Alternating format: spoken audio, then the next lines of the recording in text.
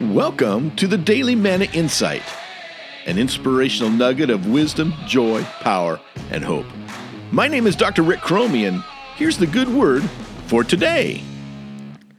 The atheist French philosopher Voltaire boasted in 1776, quote, 100 years from my day, there will not be a Bible in the earth except one that is looked upon by an antiquarian curiosity seeker, end quote. 2 years later, he added, quote, it took 12 men to start Christianity, and one will destroy it, referring to himself, that is. Well, the irony, 100 years later, Voltaire's home was used to house Bibles. That's right. And it was also used to distribute those Bibles throughout Europe. You see, Voltaire's boast, like his faith and non-faith, proved fruitless and wrong.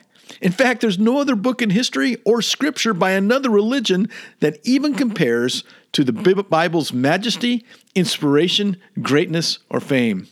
Voltaire's own literary works are just dusty ones compared to the scriptures.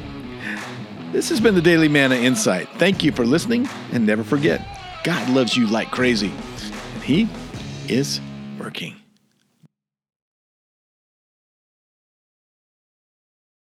Hi, this is Rick Cromie again, and I just want to say thank you for listening, liking, sharing, and subscribing to this podcast. If you enjoy what you're hearing, I also hope you'll become a subscriber to the Daily Morning Insight email that features inspirational photos, quotes, history, and other resources for leaders, teachers, pastors, and parents. Just go to www.mannasolutions.org to subscribe. That's www.mannasolutions.org.